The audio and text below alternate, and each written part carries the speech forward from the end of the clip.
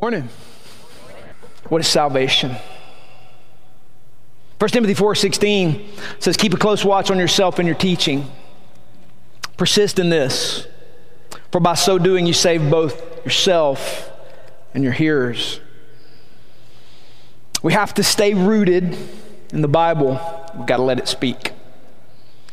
The Bible teaches us things we must believe. And then there are some things in Christian tradition, we move away from that, and there are some things we may believe, we may choose to believe, and those things may lead us to be parts of different fellowships, and that's not bad. But then there are some things even inside that we may also add to our belief structure that's orthodox, but it's not necessary for the faith. What we're talking about in life and teaching are the things we must believe. And part of our growth and maturity is learning the difference between what we must believe and the things we also can believe. What we're addressing is what Paul talks about in 1 Timothy 4:16. We've got to keep a close watch on ourselves and on the teaching and persevere in these things, because if we don't, there is no salvation for us. There is a catalog of required things that it means to be Christian. We have to stay rooted in the Bible and have to let it speak. The more I study and read my own Bible, the more I realize I'm as much a product as anyone else of a Christian subculture that's loaded with assumed theologies that are multiple steps removed from any faithful biblical exegesis. I'm talking about myself. At the age of 50, I've just began to see for myself all of my own assumptions that I have bent Bible verses around to justify what I want to believe. I'm talking about me. I've brought those assumed theologies to the text, and I've bent the text to fit my theology rather than allowing the text to shape my theology. It's a daily task to repent of my own tendency to bend the Bible around my assumptions. Today, we want to ask and answer the question, what is salvation? And let the Bible speak so that we don't tell the Bible what salvation is. We don't tell God what salvation is. We let God tell us what salvation is. The reason we need to ask and answer this question is because the scriptures all over the place, particularly two quick examples. Colossians 1:13 speaks about God delivering us. Ephesians 2:8 and 9 speak about us being saved. And we need to know what that means. Colossians 1:13 to 14 says, He has delivered us from the domain of darkness. Ephesians 2:8 and 9 says, For you are saved by grace through faith.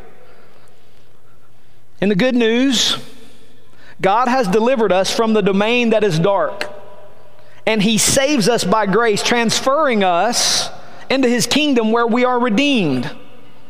That language tells us that we were destined for something bad that God delivered us from, and thus the Bible and followers of Jesus, if you're around other Christians, often refer to themselves as being saved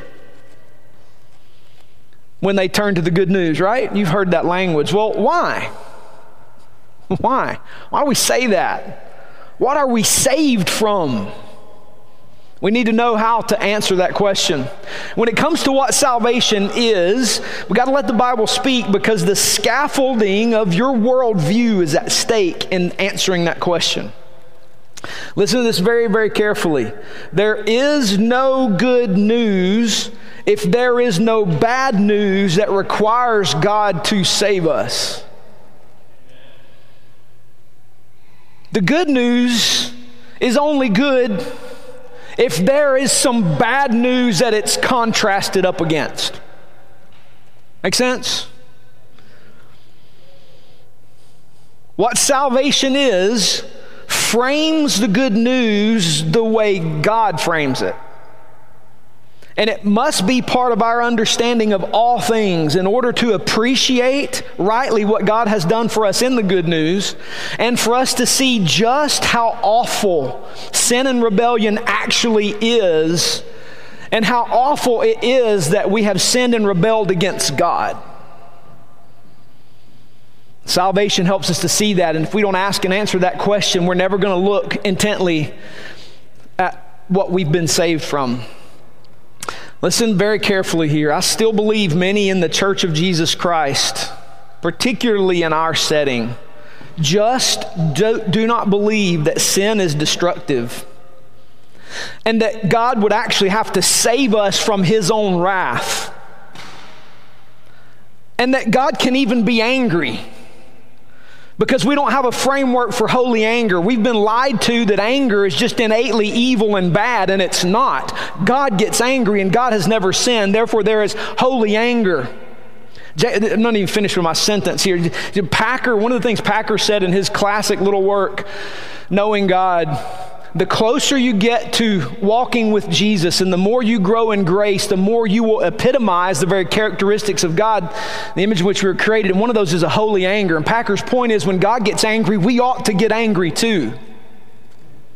But we've been lied to and told, even in the church and even in sermons, that anger is evil, and anger is not innately evil. One of God's defining characteristics, He is a holy and jealous and angry God. And that holy jealousy leads to what He does on the cross to save us from Himself. And we don't even have a framework that God can get angry or that His anger is justified. And that's because we've likely never actually read the whole Bible and pruned our own beliefs to match what God says. We've just assimilated cultural sayings and colloquialisms that some spiritual person said, and we've put them into our psyche, and they've gone down into our heart, and we've read the Bible and go, that doesn't match with this saying, so God must actually mean, and we bend the verse to what we've heard, rather than letting the verse dictate what we hear. Does that make sense? Yeah, you can answer, right? It's uncomfortable, I know. I get it. Because what the Bible actually says about salvation is very uncomfortable. And let me just say this to you. One of God's greatest means of saving sinners and rescuing people who think they're saved and actually saving them is making them uncomfortable in His holy presence. Like, we don't change unless we get uncomfortable. It makes sense. That's kind of human nature. When we get uncomfortable, what do? Like, it gets hot, August comes, and people wonder why the preacher's not wearing a suit. It's because it's hot. Why are you wearing flip-flops? Because it's hot. Why are you wearing shorts? It's hot. When we get uncomfortable, we shift our behavior, right? God knows this. And when He shows us His holiness, shows us who He is, shows us who and what He's going to save us from if we'll come to Him by faith, we get uncomfortable. And that discomfort causes things to shift to a place of holy comfortability and comfort in Christ. Without that, you're never going to be saved. Without that, you're never going to grow in grace. So it's vital that we see and answer this question. So we're going to do it in John 3:16. If you don't even know this one by heart, chances are you're not even saved. I'm just kidding, sort of, right? Like radical kids, just kidding, but sort of. John 3:16. So if you'll stand up, we're going to read it together. This is going to be in the ESV today. It's one verse. Here we go. For God so loved the world that He gave His only Son, that whoever believes in Him should not perish, but have eternal life. This is the word of the Lord. You can be seated. Thank you. So what does John 3:16 teach us about salvation? It teaches us three vital truths. And then underneath those, we're going to unpack them quickly together. And I've got some quick applications and takeaways, one of which may be a little bit of a surprise. So the first thing I want you to see is that God loves. God loves. 1 John 4:7-9 tells us, Beloved, let us love one another. For love is from God, and whoever loves has been born of God and knows God. Anyone who does not love does not know God, because God is love. And in this love of God was made manifest among us, that God sent His only Son into the world so that we might live through Him. John tells us here that God is love. That love is defined by John in that short little section of 1 John chapter 4 as sending the perfect eternal Son to take on human flesh, and that God the Father would punish the eternal Son in our place for our sins, so that through faith in Jesus, the Son of God, we get all the righteousness of Jesus credited to us for believing in Him. That's how John tells us we know that God loves, and we know what love is. Well, what is that exactly? Can we boil that down? Well, yes, we can. It's a nice little statement from a man named Jack Cottrell in a little book called What the Bible Says About God the Redeemer. We've got the footnote there for you in the notes. God's love, then, is His self-giving affection for His image-bearing creatures and His unselfish concern for their well-being. That leads Him to act on their behalf and for their happiness and welfare. So how does God display that love? How does God display this? He does it by sending Jesus on a rescue mission for humans and all of creation. God's love includes both His affection and His action. God's love has compassion, pity, mercy, jealousy, wrath, and tenderness all bundled together. God's love is so deep and rich that I slander it every time I use that word to describe my affection for a Reese's peanut butter egg. And no doubt it is a superior candy product. We can all agree. But to say I love it is probably a little overboard. Because love is defined by the God, the creator of the universe. God's love is not always manifest in good vibes and blanket acceptance of whatever I want Him to accept for me. I can't just put His name on it, right? And say God likes it and God loves it. It's not just always good vibes. That's not how love works. Love is a primary reality, and it's a primary part of God's nature, and it's a primary part of who we are. Therefore, it manifests itself in a multitude of ways that are holy when it's moved by holiness. Love is a primary part of God's nature and is governed by His holiness. Therefore, God's love is manifest in its richest and its richness and in all its distinct ways that differ in how He loves those who receive Him and how He loves those who refuse Him. And He does not love them the same, but He does love them. God's love toward a repentant follower of Jesus is beautiful. God can love a repentant follower of Jesus and still love one who doesn't repent and follow Jesus. And that same quality of love can be exercised and felt by God differently with the different responses He has toward each of them. It's love, yet it's experienced and responded to differently by God. Love embraced and reciprocated grows relational affection so that we can say we know God, and God loves us, and we love God. Love spurned produces righteous anger that, unless repented of, ends in eternal perishing. And it's nonetheless still love. Next, we see this truth. God loves so much that He made a way for humans to not perish. God loves so much He made a way for humans to not perish. If God makes a way for humans to not perish, God so loved the world that He gave His one and only Son so that whoever believes in Him would not perish. If God makes a way for humans to not perish, why are humans perishing and what is perishing?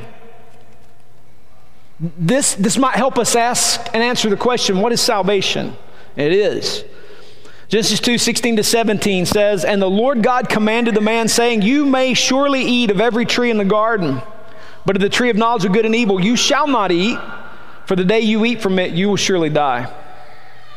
There has been a rebellion from within the hosts of heaven and in the Lord's heavenly council, and free humans are faced with deciding on the good of living in obedience to the Lord or following the rebellion with the hosts of heaven. And God warns Adam and Eve, if they transgress this one boundary, they will die. By death, we learn pretty quickly in the story that it's not instant annihilation or vaporization. Instead, death is the injection of the curse of sin into every fiber of creation and the breaking of every relational component of creation that will result in the eventual perishing of humans. What does Jesus mean by perish? The word Jesus chooses in perish means to destroy. Don't think destroy as in cease to exist. The Bible doesn't teach that. The Bible teaches that those who die without faith in Jesus will live on, but they will do so under the eternal condemnation of God, and that is what Jesus means by perish. We have a born-on date, so we're not eternal creatures. God, Father, Son, and Holy Spirit is the only eternal being. We have a born-on date, but we do not have a cease-to-exist date. We will live on forever, either in the eternal kingdom or under the righteous judgment of God in the place that He created and prepared for the devil and his angels, Matthew 25:41. Understand this, very important, that hell is not the serpent's realm of rule. That's pop culture, and that is not biblical. Hell is not Satan's, and he's not the king of it. It's a place created for him and all those who followed in his rebellion. It was created by God to be ruled over by God for eternity. God created hell, He oversees it, and its scope and experience match the offense of the rebellion against Him. Hell is God's idea of justice for those who persist in the rebellion. Does that make you just a tad uncomfortable? Pop theology has no room for what the Bible calls divine justice, which is one of the reasons the cross is so central and why it's so ugly and brutal, and why God was willing to take it upon Himself so that all you had to do was turn to Him in faith and you don't have to receive that kind of wrath. Jesus gives us a glimpse of that existence with the rich man and Lazarus in Luke 16:19-31. The rich man lifted his eyes in torment and he begged, "Oh, please, just a drop of water, because this is rough. And by the way, go tell my brothers, don't come here." And the Lord's response, there's a gulf fixed between the two, you and Lazarus, and there's no passing, there's no escaping it, there's no getting out of that. I don't care what the Roman Catholic Church tells you. There's no paying your way out of it. There's no merit you can earn to get out of it. There's a gulf fixed, and once there forever. And He said, just go tell them, do something, have a relative get up from the grave and go tell them. He's like, they have Moses and the prophets. If they're not going to believe the Bible, they're not going to believe a human that gets up out of the grave and goes and tells them. Jesus gives us a glimpse into that.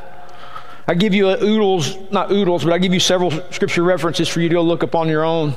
Perishing is a just and right and holy response to the spurned love of God. Nobody sitting here this morning, nobody watching the live stream can ever say they didn't hear, number one, that God is love and that God has made a way. And they can never say, I didn't know. Can never say you didn't know.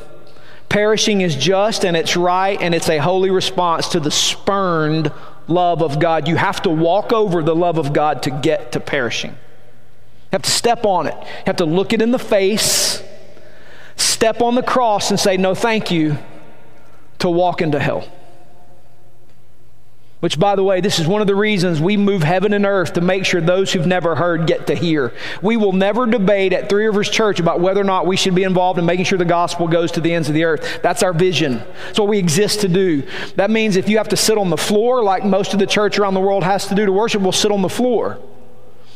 Because Jesus' mission is to see that every nation, every people scattered from Genesis 10 and 11, every nation has an opportunity to hear this good news of the kingdom of Jesus, His cross and His salvation, and repent and believe before the end comes. It is our task to see that that happens. We don't exist for anything else. The local church does not exist to do ministry to you and for you. The local church exists to mobilize a kingdom of priests to see that every nation hears this message. Anything that doesn't facilitate that is fluff.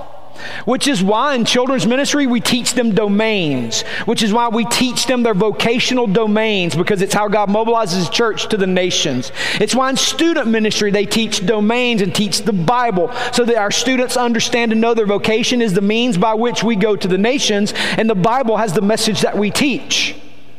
Everything Radical Life Group is to point us in that direction. Everything we do points us to that mission, that vision. If it doesn't, it's worthless. It's cut off. Because this is that important, and this is what's at stake.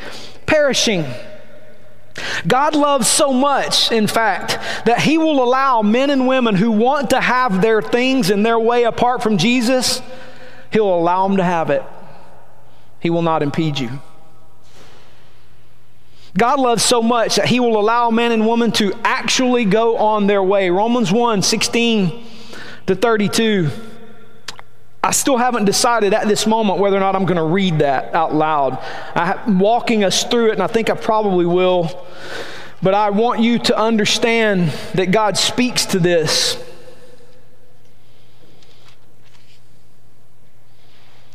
God loves so much that He'll let you have your way. He won't put up a roadblock. Listen to this. For I'm not ashamed of the gospel, for it is the power of God for salvation to everyone who believes. Amen. To the Jew first and also the Greek. For in it the righteousness of God is revealed from faith for faith.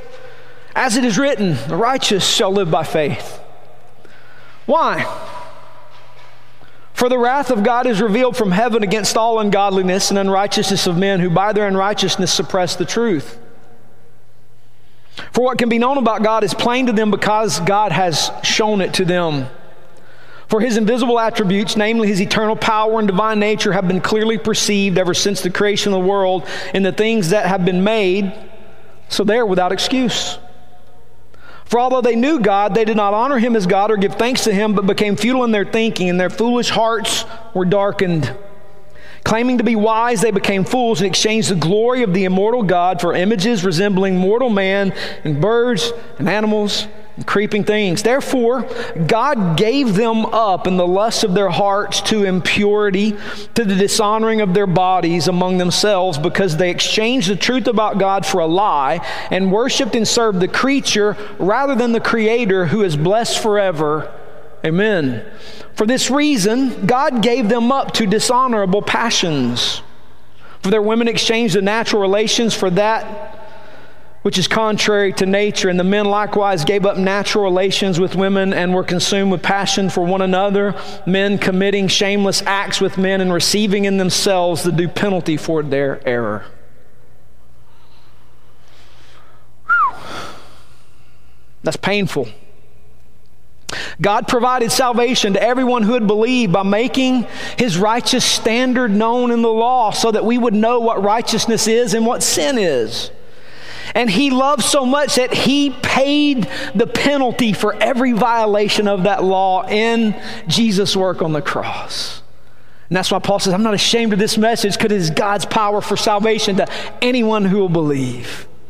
Well, why did God have to provide that? Why would God have to pay for the violations of the law through the sacrifice of Jesus? The answer is in verse 18, because God's wrath is now poured out from heaven against all ungodliness and righteousness, against the ungodly and unrighteousness who suppress the truth.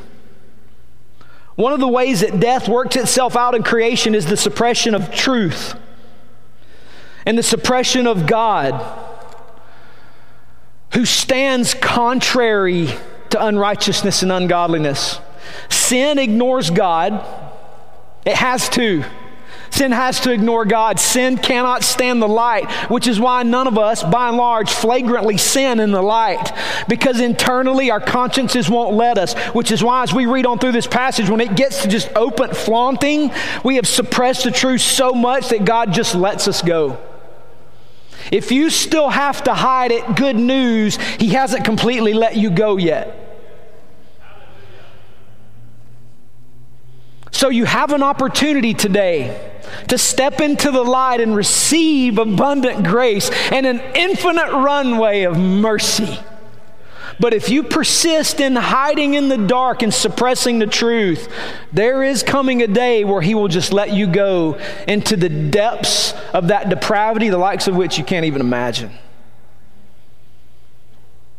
The knowledge of God is plain, we read in verse 19, because God has shown Himself in some manner to all creation, and mankind has chosen to suppress that knowledge by loving ungodliness and unrighteousness rather than loving God. Sin is an active distraction to keep us from looking at holiness and feeling the distance, need for a Savior. God, in verse 20, we see God has put His attributes on display in creation so that all of mankind has a witness to who God really is, and therefore we have no excuse for not seeking God out. This revelation of God in creation is enough for accountability, but it's not enough to save. That's why Jesus came, to provide a saving knowledge of who God is and payment for sin, and that is why belief in Jesus is necessary for salvation. People actually know God, not in a saving way, but in a real conscience way. And they choose in their state of sin to not honor God or acknowledge Him with any thanksgiving. The result is that their foolish hearts get darker, and thinking that they are wise and are discovering things are actually becoming more and more foolish. In this growing folly, people choose to exchange the glory of God for created objects they choose to worship rather than God. Whether it's an image made to animate some heavenly creature that is seeking to take glory from God like Baal, or whether it's living vicariously through our children, those without God go only deeper into the hole of sin. What's God's response to this foolish rebellion? He gives them up to the lust of their hearts and all the ways they choose to degrade themselves because they chose a lie over the truth. God removes the boundaries for human flourishing and lets rebellious people go after their dark desires. And at its most debased, some of those desires are manifest in the exalted act of worship that is procreation by exchanging what God made natural for unnatural affections. The end result is that God just gives up the rebellious to the depths of where they choose to take their rebellion. And we learn in verse 28 to 32, not only do we innately know it's wrong, we celebrate those who join us in the wrong. Romans 1, 18 to 32 describes what we call the passive wrath of God. If you want to walk away, He'll just simply let you. And He'll give you the natural consequences of the rebellion. But that's not where God leaves the story. The passive wrath of God leads to the active wrath of God, to what John calls in Revelation 20:14 the second death.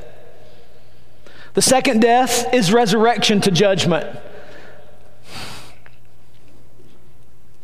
Every creature on this planet is going to be raised to life. Some for the eternal kingdom and some for the second death. That's what the Old Testament calls the day of the Lord. That's a devastating day for many. It's a glorious day for some. You don't have to have it be devastating. You don't have to.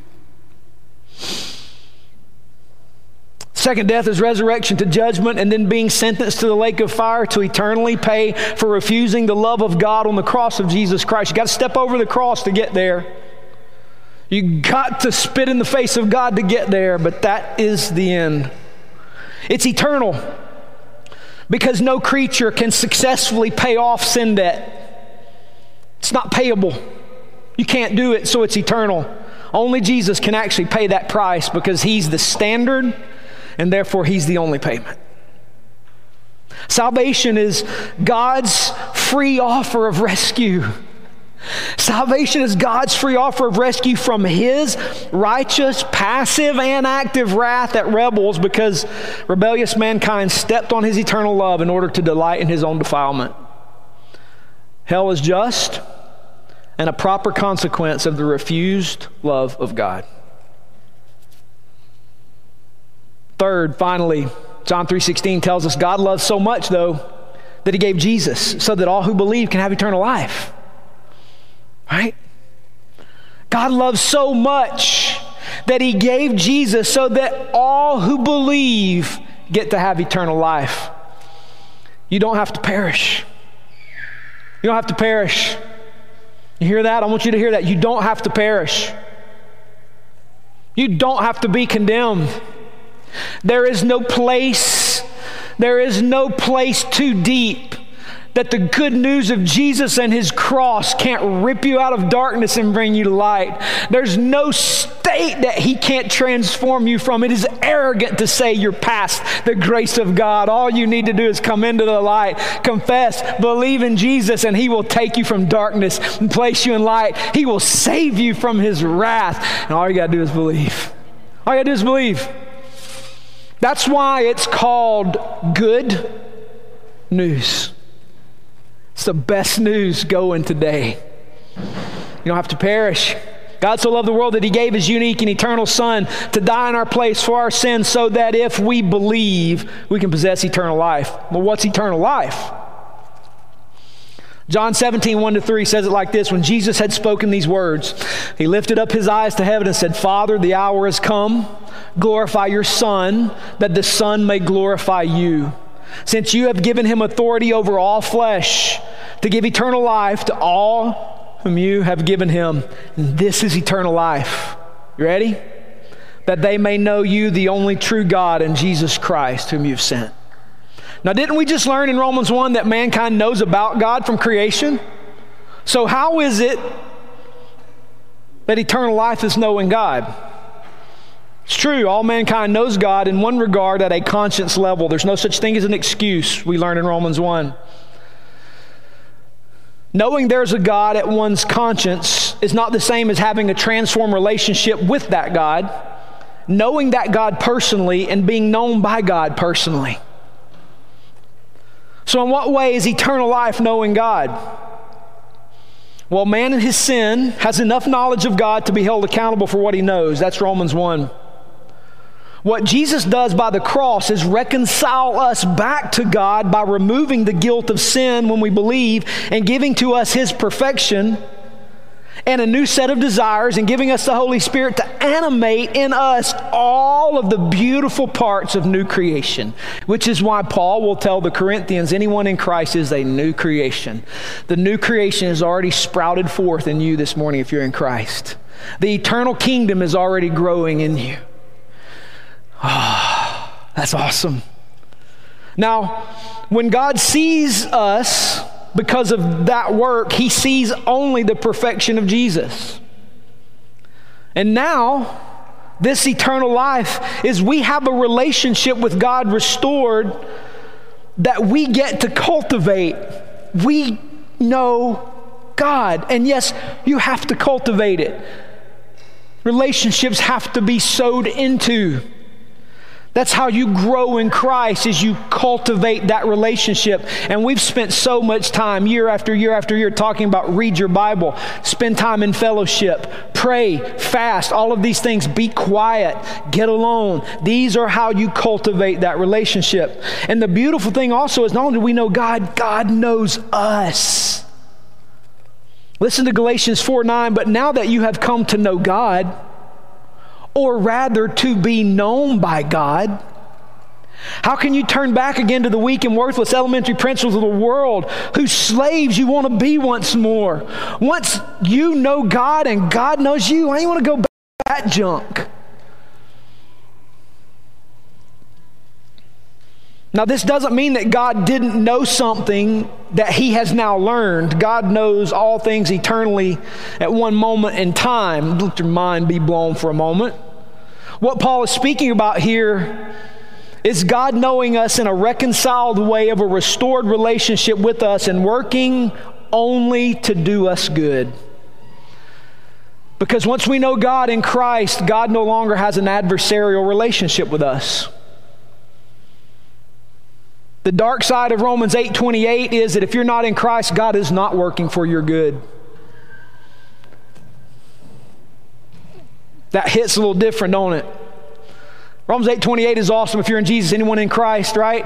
We know that in all things God works together for good of those who love him and are called according to his purpose. If you don't love God or not reconciled to God through Jesus Christ, he is not working for your good. But if you're in Christ, Now he will only do good for us. The Lord God is the sun and shield. The Lord bestows favor and honor. No good thing will he withhold from those who walk uprightly. Psalm 84:11. My favorite Bible verse. And your uprightness is not in your goodness or your effort or your behavior. Your goodness is found in Jesus alone. So therefore, God will only do good to you. If it's good for you, he's going to do it. It may be painful, but it's good for you. That's why we got Genesis 50:20. That's why Joseph could say what he said. You meant it for evil, but God meant it for good. You got to wrestle with that. Meaning the evil people that did the evil things to him, God was sitting over them, making them work it out for his good, regardless of the decisions the evil people were making. You got to wrestle with that. You got to sit with it. But that's what it means to know God, to be known by God, that he will only do good to you. Isn't that good news? Now is it a wonder why the Bible calls it good news? It's the best news. You don't have to go to hell. You don't have to choose that. You can choose today this glorious good news. In salvation, this work of redemption is applied to the cross of Jesus Christ. We learned about that a couple weeks ago in Romans 3:21-26. In salvation, God begins the redeeming work of sanctification for the whole human, beginning the lifelong work of restoring fully all of the goodness of what it means to be fully human and fully image-bearing as co-regents of God on this earth in his kingdom. So how can we summarize salvation? How can we summarize it? I'm going to give you a quick summary, then some quick application. Salvation involves the redemption of the whole person and is offered freely to all who will repent and believe the good news of Jesus, who by his own blood obtained eternal redemption for the believer. In its broadest sense, salvation includes regeneration, justification, sanctification, and glorification. You'll read about those in Romans chapter 8 also. And there is no salvation apart from personal faith in Jesus Christ as Lord. Regeneration, or the new birth, is the work of God's grace whereby believers become new creations in Christ Jesus. It's a change of heart made by the Holy Spirit through the conviction of sin, that discomfort, to which the sinner responds in repentance towards God and faith in the Lord Jesus. Repentance and faith are inseparable experiences of grace. Justification is God's gracious and full acquittal based on the satisfaction of justice and the sacrifice of Jesus applied to all sinners who repent and believe in Christ. Justification brings the believer into a relationship of peace and favor with God. Sanctification is the experience, beginning in regeneration, by which the believer is set apart to God's purposes and is then enabled to progress toward moral and spiritual maturity through the presence and power of the Holy Spirit dwelling in them. Growth in grace should continue throughout the regenerated person's life. And glorification is the culmination of salvation, and it is the final blessed and abiding state of the redeemed in the eternal kingdom of God. And see all the scripture references I give you there. That's salvation. So what are we going to do with that? So what? Number one, this first application may be a little bit of a surprise, and I got two very quick ones. Number one, you need to believe that God is just. You need to believe today that God is just. Salvation doesn't just remind us. Remember I told you this is a key piece of your framework as a Christian, to have a thoroughly Christian worldview. Salvation doesn't just remind us of another good news presentation. I hope when you think salvation, you need to begin to think about the justice of God. The presence of salvation in the Bible reminds us that God works justice out, and that justice belongs to him. And it's appropriate for us to rightly work for what is just, holy, good, and healing. We see this in the cross. This is what God does for us. God is a God of justice, and he's not going to let sin go. We saw that in Romans 3:21-26. If God let David's sin go, which the Bible says he did, he passed over David's sin, God is not just. He let an injustice go because David did evil to people. And God saved him. So why didn't God show that kind of favor to Saul? You see what I'm saying? There's an injustice problem. But what God does is he puts forward Jesus, and he punishes Jesus for David's sin and your sin and my sin, so that God works out in history and his actions and his person justice. God is not unjust. He will work it out. And He is the model for us in His kingdom to work out what is just and right and good through preaching this message with our mouths, saying this good news, and speaking of God's saving of people. And the fact that in creation, God wants us working for just things in all of creation. And that's a sticky wicket of repairing relational breaches between man and man, God and man in creation, man in systems, systems to man. That's the essence of domain work. It's the essence. Working in your domain is not simply sharing the gospel at work. You do that. But what we are also doing is repairing relationships between people and systems, people and people, people and God. Again, I told you this a couple weeks. I'm going to keep saying this to you till you start seeing the examples of it. Poverty exists because man's relationship to creation is broken. And the task of restoring that relationship economically and practically in every way is hard and sticky and debatable. And you can't sit in an ivory tower and academic it. You have to get down in the middle of it and work in it to recognize and see all the brokenness and start repairing stuff. That's domain work. That's Colossians 1:15-20. And while you're doing that, open your mouth and tell them about salvation and the good news. That's why Jesus said in Luke 10, heal, that's domain work, and then say with your mouth, the kingdom of God, this gospel has come near to you today, repent and believe. Does that make sense? Y'all understand? That's our job. That's justice work. That's justice working itself out. God's not unjust. He's going to work out justice either in hell, or people will turn to Jesus and have their wrongs thrown into the sea of forgetfulness. And redeemed domains, cursed domains are going to be brought back into kingdom wholeness. And things are made right. It becomes our work also in this justice act of God to learn to forgive, just like Jesus taught us to do. When we get outside of domain work and we're working for just things in society, we then have to deal with wrongs done to us. And it is not wrong to be angry and want justice. It is holy and right and good. And Jesus tells us to forgive, and then we're reminded in Romans 12:19, do not avenge yourselves, leave it to God, because He will set things right, either in this life or in hell, but He will set them right.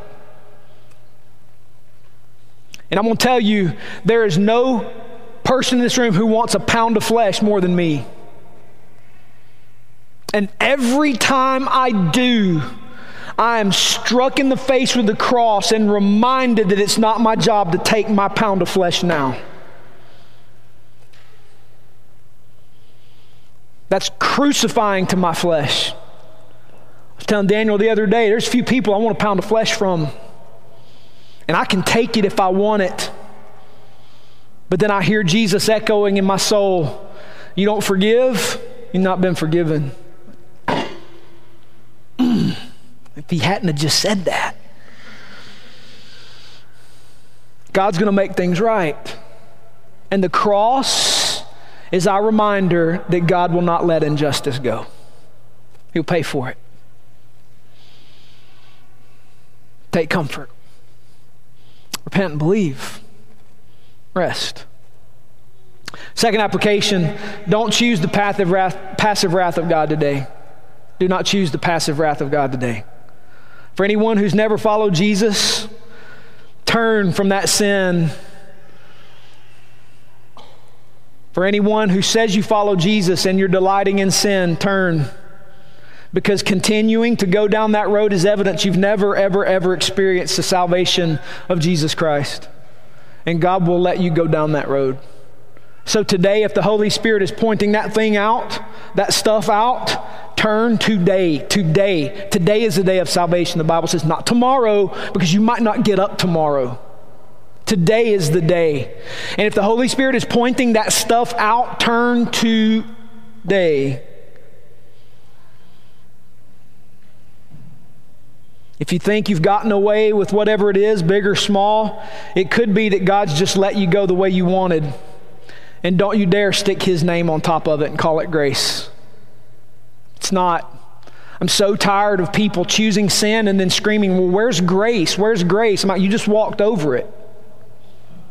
You dug a hole and buried it, and you're calling something dead and rotting grace.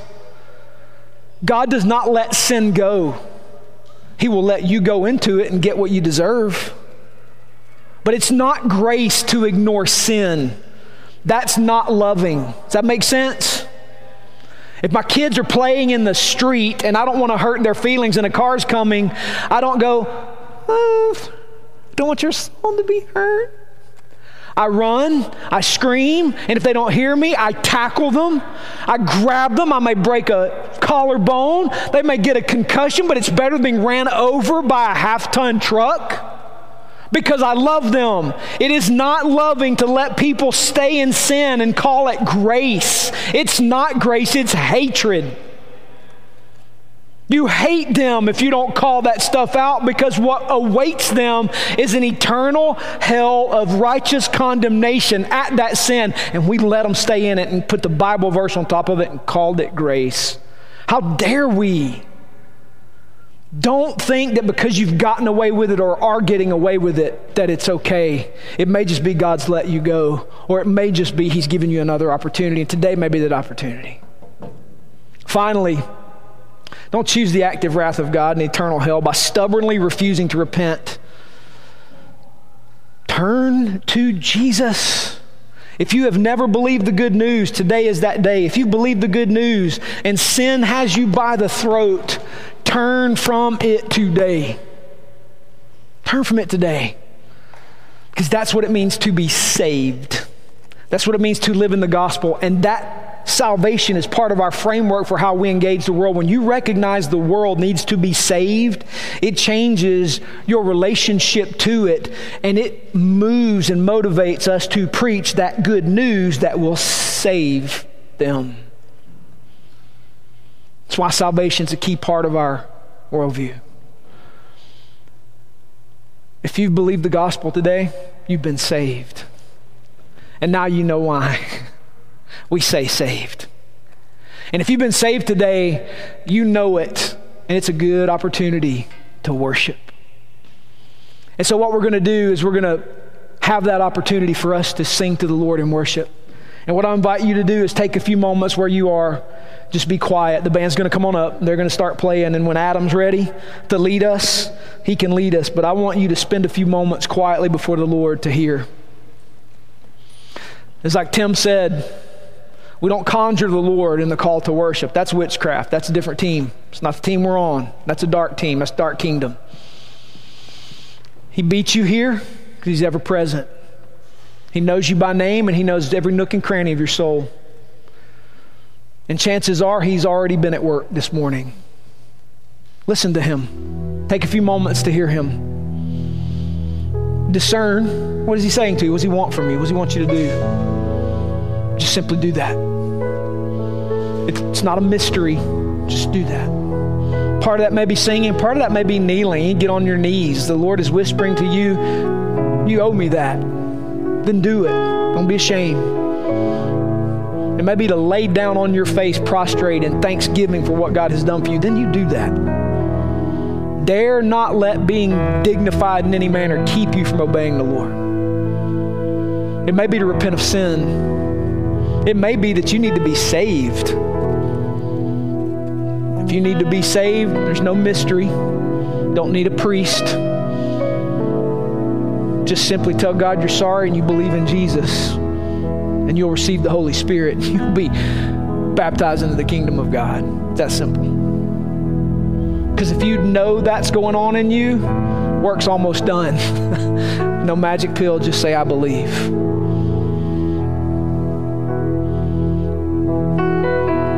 Maybe that hidden thing you need to confess. And then that's somebody you need to find somebody you trust, and you need to go tell them.